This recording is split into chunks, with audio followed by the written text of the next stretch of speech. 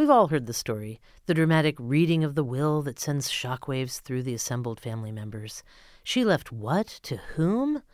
I'm Lisa Morgan, and today on The Weekly Reader, our book critic Marian Winnick reviews two new novels about the complications that often come along with an inheritance.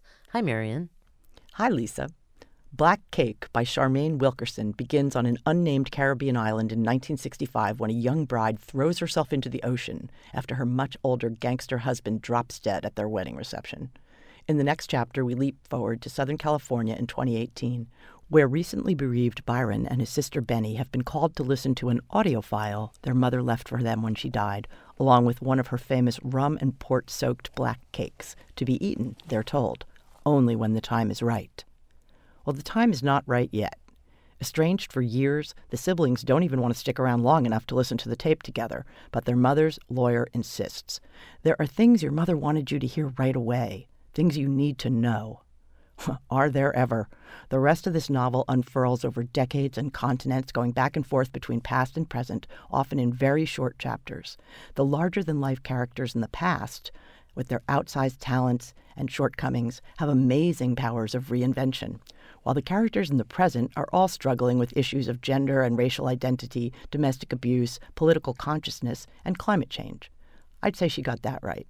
There's lots of buzz about this debut novel, and it's already been optioned by Oprah's Harpo Studios. The 27th of February would have been the 90th birthday of Elizabeth Taylor, and there's a new fictional homage to her red-hot romance with Richard Burton, as well as the major piece of jewelry that came with it. It's called The Liz Taylor Ring, the seventh novel from Brenda Janowitz. As with Janowitz's preceding book, The Grace Kelly Dress, the plot revolves around a family heirloom associated with an iconic movie star. The Liz Taylor ring is, or was, a D-color 11-carat Asher-cut diamond given by the late Richie Schneider to his also-deceased wife, Lizzie, when they got back together after a 9-month separation. Their 3 children, Addie, Nathan, and Courtney, all agree that the ring is long gone, but they differ on what became of it. Was it stolen out of a hotel safe? Gambled away by their dad?